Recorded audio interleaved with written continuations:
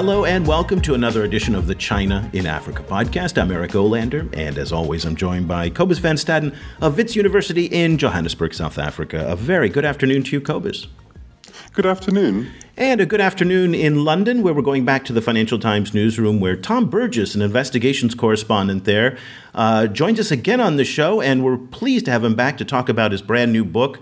It's a long name here, so bear with me. The Looting Machine, Warlords, Tycoons, Smugglers, and the Systematic Theft of Africa's Wealth. Welcome back to the show, Tom.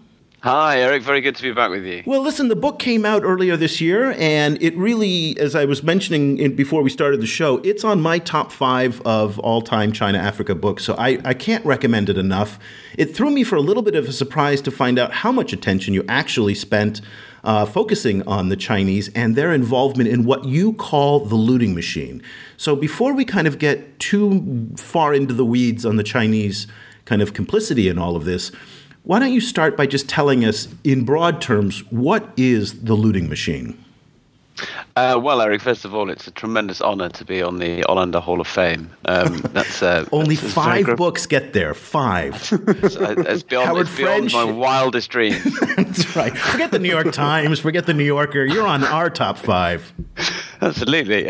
So the looting machine, in 2 sentences, is that for 20-odd years, economists have been looking at this idea of a resource curse, that countries, often in Africa, that are very, very rich in natural resources, get screwed over in all kinds of ways as a result of that natural wealth and this paradox of plenty, whereby huge amounts of oil or ores or minerals or diamonds or whatever it may be often goes hand in hand with very bad governance, with deeper poverty than you'd find in equivalent countries without those resources, in conflict, in deep-seated corruption, in lots of other horrible things.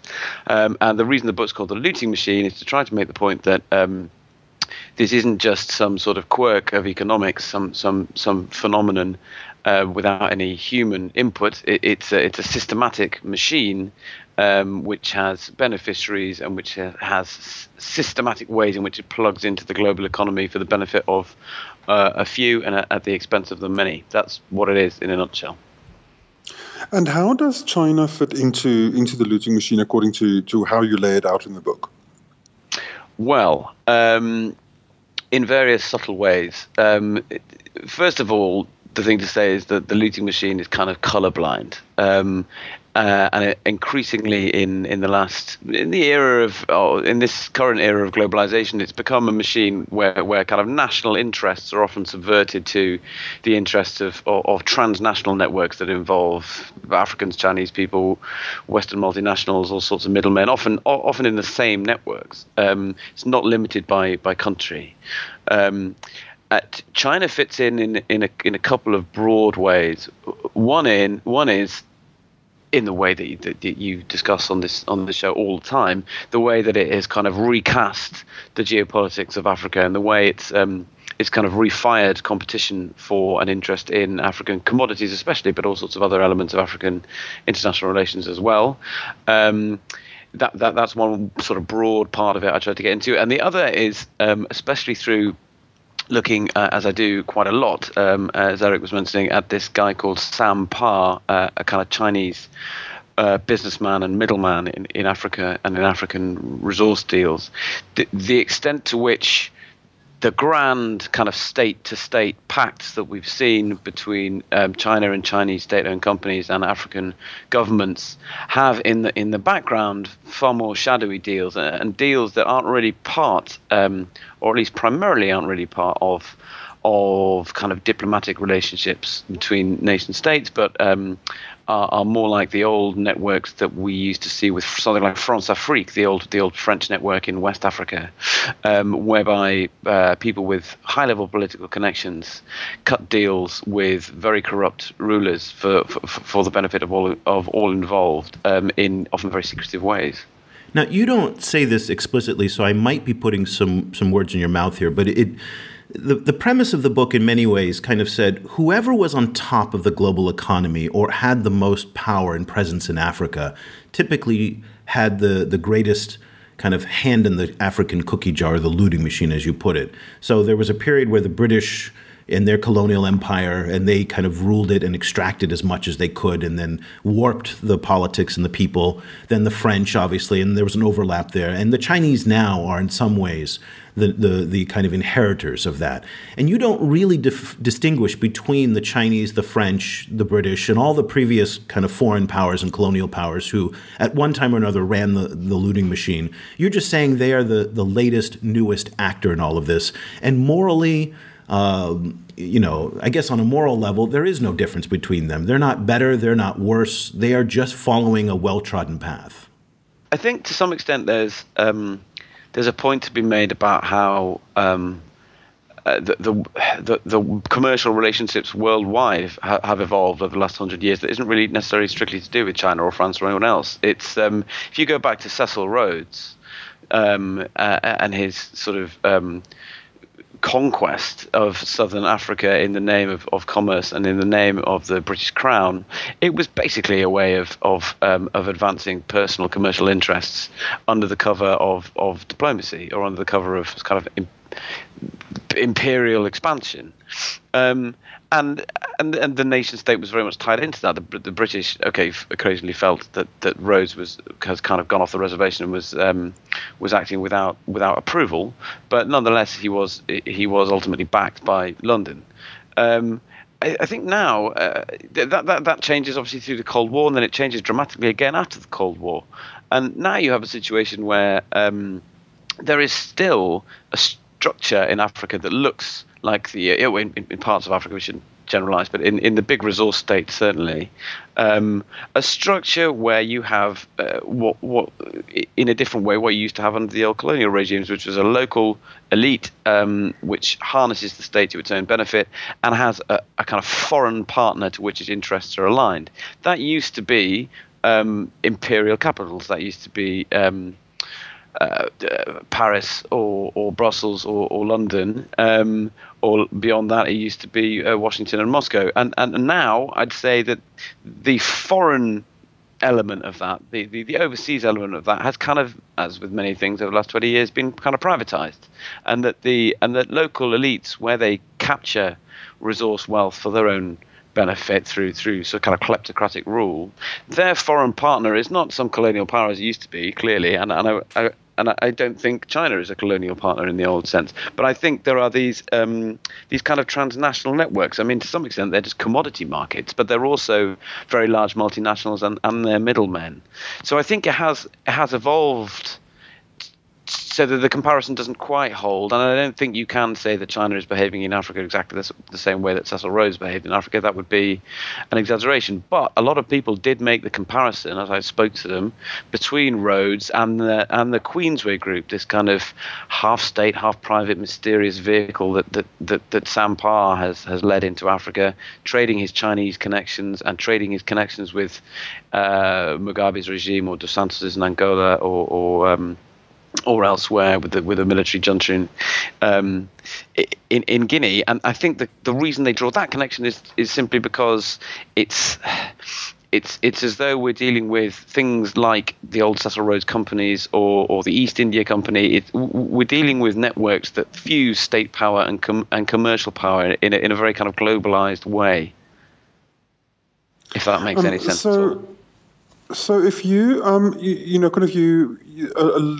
most of your attention on the China-Africa issue in your book goes to particularly the Queensway Group, and the case of Sam Parr. How far would you be comfortable to extend the example of the Queensway Group to the rest of Chinese engagement in Africa? To which extent can you draw parallels to how for example, state-owned or kind of enterprises work, or to which extent is the Queensway Group its own freakish case study? Yeah, but that's really interesting. I think there's an extent to which the Queensway Group is unique simply by timing, as much as anything, that Sam and his partners came together around 2002, just as China was launching its first kind of forays into Africa, those first engagements with Angola that would then be followed elsewhere. It's pretty unique in the way that it has an extraordinary set of connections to Chinese intelligence, to Chinese state-owned companies, to the Communist Party, and also to African intelligence networks and African kind of power brokers. I think there is quite an important difference to the extent that Chinese deals, while they are often opaque in Africa, the big resources for infrastructure deals, they at least have some element of kind of parliamentary oversight in places like Tanzania, and even latterly in places like Guinea. There is more oversight. These deals are more. It's much clearer who the actors are that you're talking about. In a classic sense, you'd have one of the big Chinese state-owned oil companies, one of the big Chinese banks, and an African government. Whereas with the Queensway Group, you're looking at this kind of web of offshore interests. I think a point that goes for both the Queensway Group deals and the bigger Chinese state, not necessarily bigger actually, but the separate Chinese state-to-state deals, is that it can sometimes be a mistake, I think, and this is a point I try and make in the book, to see these things as in a sort of Manichaean way, as East versus West tussling within Africa. I mean, a good example is somewhere like Nigeria, where you have CNOOC, one of the big oil companies from China, state-owned, in business with Total of France and very lucratively exploiting an enormous offshore oil field. In Niger, people, when I was there, confidently predicting that the Chinese and Areva, the big French atomic energy company and uranium miner, would be cooperating in the years to come. In Guinea, you now have Rio Tinto and Chinalco prospecting together the world's biggest undeveloped iron ore deposit. And I think that, and this is something I've tried to do in the book, I think that sometimes you get an interesting angle on all of this by looking at it through the perspective of the global commodities markets rather than China versus the West in Africa or anywhere else, and looking at this as, there are very, very powerful and large commodity markets, resource markets that deliver to the industrialized world the kind of basic ingredients of everyday economic life. And the interests of those markets often seem to trump strategic interest or strategic rivalries that you might see between nation states. So those examples I've just gone through, and they come up in even more bizarre ways with the Queensway Group, which has a stake in it's in some ways jingoistically Chinese operation, but in other ways it's got a partnership with BP in Angola. It's got a partnership in Guinea with a Australian British mining company. It's banks with Western banks. It has assets in Manhattan. These both Queensway Group and the broader Chinese state-owned companies, it seems to me, are more kind of big, powerful players in a market that serves itself first and foremost these days, rather than necessarily tools of their home capitals. Yeah, it's part of the kind of globalized economy as opposed to a national economy as it was in the imperial days. Yeah, okay. That is a very succinct way of what I just spent 5 minutes trying to say. Fair enough. As I was reading the book, I had a theory that Cobus kind of puts out every once in a while, which is that the Chinese kind of rise to the level in terms of their corporate governance of whatever country they're operating in. So, for example, in London and Washington and Tokyo, where there's a very strong rule of law, Chinese companies don't have a reputation of behaving badly. Yet, throughout Africa, there is a myriad of Chinese behavior, from South Africa to Mali to the DRC.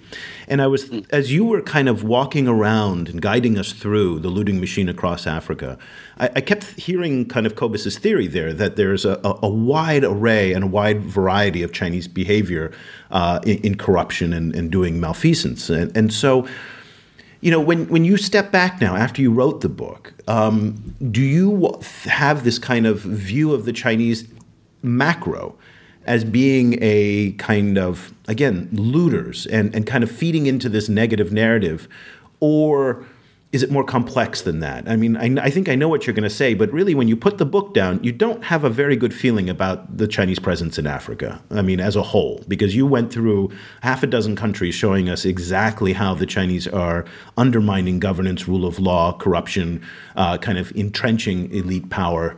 And so it's very easy to walk away from your book thinking, oh, this isn't good. Well, yeah, it is, but I hope you'd walk away from the book not thinking that not applying that necessarily more to China than you would to, say, US companies or European companies. I think the point I'm trying to get across is that there's the industry itself in all its hues, the oil industry, the mining industry, and its local political partners, is complicit in this mass looting, and the Chinese approach differs in some, to the extent that you can call it a Chinese, one unified Chinese approach, which is difficult, but it differs in some ways politically and in sort of business techniques from the Western companies that have been there longer. But ultimately, it's the industry as a whole that's kind of hardwired for corruption, and that feeds into these economic structures that cause such distortions. If you see what I'm getting at. Yeah. But on the other side, I think, have I understood this right? That you're getting at the idea that the Chinese, Cobus's idea that the Chinese will kind of adapt and play by whatever they see to be the local rules. That is right, Cobus. I mean, I'm taking words out of your mouth. This is your theory here. You've kind of said that, wherever there is a stronger rule of law, the Chinese generally adhere to that, and whether there's weaker or vacuums, they'll take advantage of that. Is that a correct assessment of your theory, Cobus? Yes, that's generally what I think. I originally thought about this, or thought this up mostly in relation to environmental governance. Where there's more environmental governance, where there's more implementation, better law and better implementation of that law, then generally Chinese, especially larger Chinese actors, tend to play ball. Where there's a vacuum or corruption or very weak implementation, then you see a situation like you have in Mozambique, for example, or in Congo Brazzaville, where local, for example, logging permit systems end up being really exploited, by Chinese actors, frequently enabled by local middlemen. We've seen that a lot in environmental issues, and I think it's probably true in lots of other cases as well. But Cobus, if I can ask you something, is that a specifically Chinese thing? I mean, couldn't you say that about Singaporean companies or Belgian ones? Well, no, you couldn't necessarily say that about, say, for example, American companies, which have a Foreign Corrupt Practices Act. Though it's not enforced very much, it at least sits out there to try and insulate other countries from American malfeasance, regardless of the governance of a country, presumably. Yeah. Yeah, and also I think, at this moment in history, particularly, there are a lot of Chinese actors, around looking for opportunities in Africa, whereas there aren't as many from Singapore, for example. But I think the same mechanisms could very easily apply to other places as well. Tom, what do you think, and I'm assuming you haven't gotten any official response from the Chinese Foreign Ministry, but if you had a chance to sit down with Wang Yi, the Chinese foreign minister. Yeah. And he read your book. I'd love to. Wouldn't that be great? A little dinner with Wang Yi, and have a little chit-chat. Your book very much undermines the kind of headline of the Chinese win-win propaganda, and that the Chinese are not behaving like the colonial powers. This is South-South cooperation. We're here for mutual benefit. Your book really undermines that in many, many ways, to show that the relationship is far more complex than the Chinese propaganda construes it to be.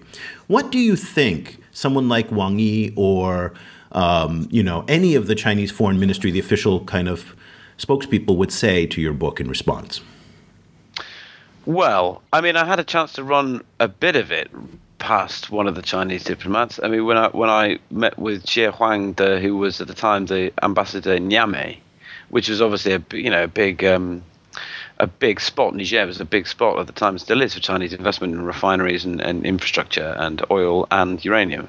I mean, he put the classic Chinese line, and he put it very eloquently, which is to say, well, the French have been here a long time, but it appears that government revenue from uranium is about the same as government revenue from onions. So you could understand why the Nigerian government might be looking for a different partner, and here we are. And he was very careful. Xiao was very careful to not to slip into an outright comparison with the French or anyone else, but he was basically saying, look, we offer a more profitable version. We offer infrastructure alongside exploitation, if you like. And I think I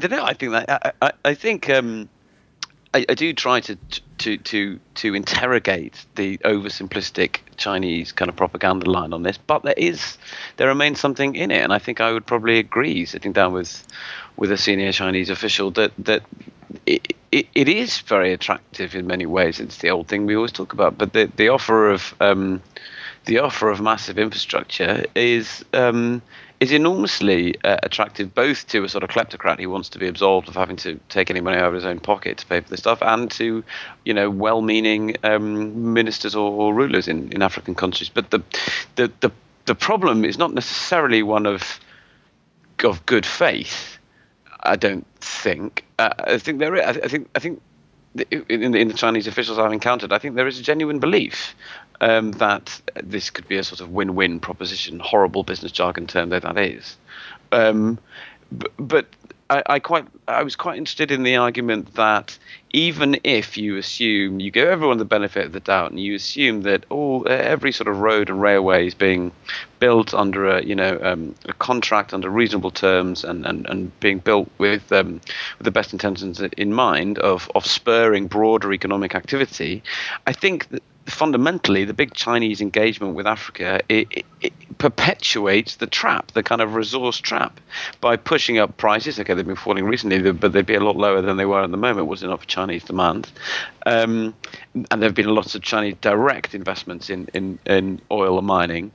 And how can you, it doesn't matter how many roads you build, if you perpetuate in countries like Nigeria or Angola or the DRC and increasingly East Africa, if you perpetuate an economic model that keeps these African countries basically as the lowest rungs on the global supply chain, economically speaking, churning out raw materials, you can build an awful lot of roads, but the distortions in the economy that come from being resource dependent will override, I would think, and I know this is not a generalization, but by and large, you'd think those distortions would override any help towards industrialization that all that infrastructure might bring. I was wondering what you would say to a proponent of the Africa Rising narrative. Your book, also a reviewer, Mekela or wrong, I think, I'm not sure how I pronounce her name, in New York Times made that point that you seem to be taking quite a kind of a stark position against the Africa Rising narrative, and she was also complaining that you don't give any kind of suggestions of what should be done to change the system. I was wondering, how you see this Africa Rising narrative in this context, and whether there's anything that China can do to actually, change the system and kind of move Africa up those rungs. Well, I mean, I'd probably fall into this trap myself, but I always thought that the first part of the first problem with Africa Rising was the first word, and which is obviously an enormous generalization. I've tried as best as I could, although this is a book that obviously leaps around all over the continent, not to generalize except when there are kind of really obvious evidential trends that you can see. So the idea that an entire continent, be it Africa or anywhere else, is universally on the up, it just seems to be complete nonsense. And I always had and still have a suspicion that the Africa Rising narrative was driven in some measure, possibly quite a large measure, by a lot of investment bankers who couldn't find any risky and potentially high yielding assets anywhere else because of the financial crisis and wanted to find them in Africa. And pick the facts to fit the narrative they wanted. There obviously are huge advances, and in specific places. I mean, someone like Lagos is obviously booming, and it's better in all manner of ways from how it was 15 years ago. But it's still a big and screwed up city if you happen to be living in one of the slums there. Similarly, somewhere like Angola, I mean, you can see what you want. You turn up, you stand on the on the coast road there, and you look up and you see the enormous new glistening hotel with its $40 cheese sandwiches, and you might think, oh, okay, great, this is a boom. And then you turn 45 degrees to your right, and there's a slum that's being slammed by the Atlantic Ocean and which doesn't have any services. I think that the Africa Rising narrative, I just don't buy it, to be honest. But on the second part also goes to that generalization, really. Michela, it is Michela Wrong who wrote that review. He's a fantastic writer of Africa books and has her first novel out now, or out soon, I think. She made that point about there being a lack of solutions. Personally, I'd say to that, well, I don't think I'm in a position to offer a sort of set of solutions for 48 countries of Sub-Sahara.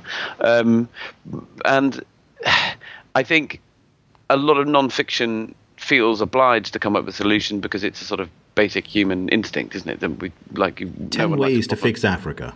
Yeah, 10 quick and easy ways to fix Africa without leaving your armchair. That's right.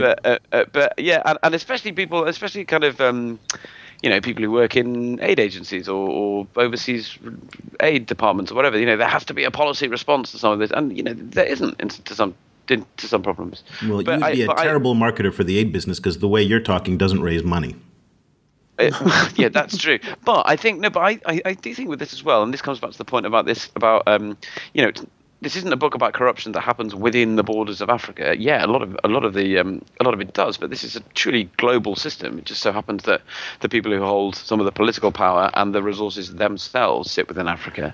But I think with a lot of this argument about what can be done, you have to sort of, especially when it's an argument that's being had in North America or Western Europe or wherever, it's an argument about putting your own house in order. I mean, every single one of these corruption schemes that I've tried to look into and map out, they all involve tax havens, and they all involve the ease with which someone can go and set up a shell company, a front company in the British Virgin Islands and wherever. No one apart from some lawyer will ever know who the owner of that company is. And this is the kind of plumbing of the looting machine. And there are other specific examples about things that could be changed, about how due diligence works, how corruption legislation works. But that is a huge one, and it's starting to change. David Cameron's making some noises about pushing towards having like a proper global registry of beneficial owners of companies, and there are things like that can be done. But I'm not entirely sure I'm in a position to sort of lecture very wise and experienced African leaders. Although I would just say as a last thought on that, I mean, I do try to quote those ones who seem to be the most enlightened, and someone like Lamido Sanusi in Nigeria is a good example. I mean, he draws a very strong comparison between China and the old imperial powers, saying basically it's manufactured goods coming in and raw resources going out. And he argues for a kind of more of an industrial policy, more sort of old school style thing of trying to focus above all on diversifying domestic African economies, about making cars and making textiles and what have you, and capturing more of the kind of value chain, which seems a very wise idea as well. Yeah, I want to take your kind of your globalized, where you put the blame is on a more of a global capitalism, and kind of take it one step further. And to put it on to you and me and everybody else that, the guy sitting in the coffee shop in Brooklyn, on his Apple, and consuming Kenyan coffee, he's part of it. We're all part of it. And, that tantalum that comes out of the DRC, the hellholes in the eastern Congo, feed the iPhones and the Samsung Galaxy S5s. I mean, we're all part of this system that relies on the looting machine to be there.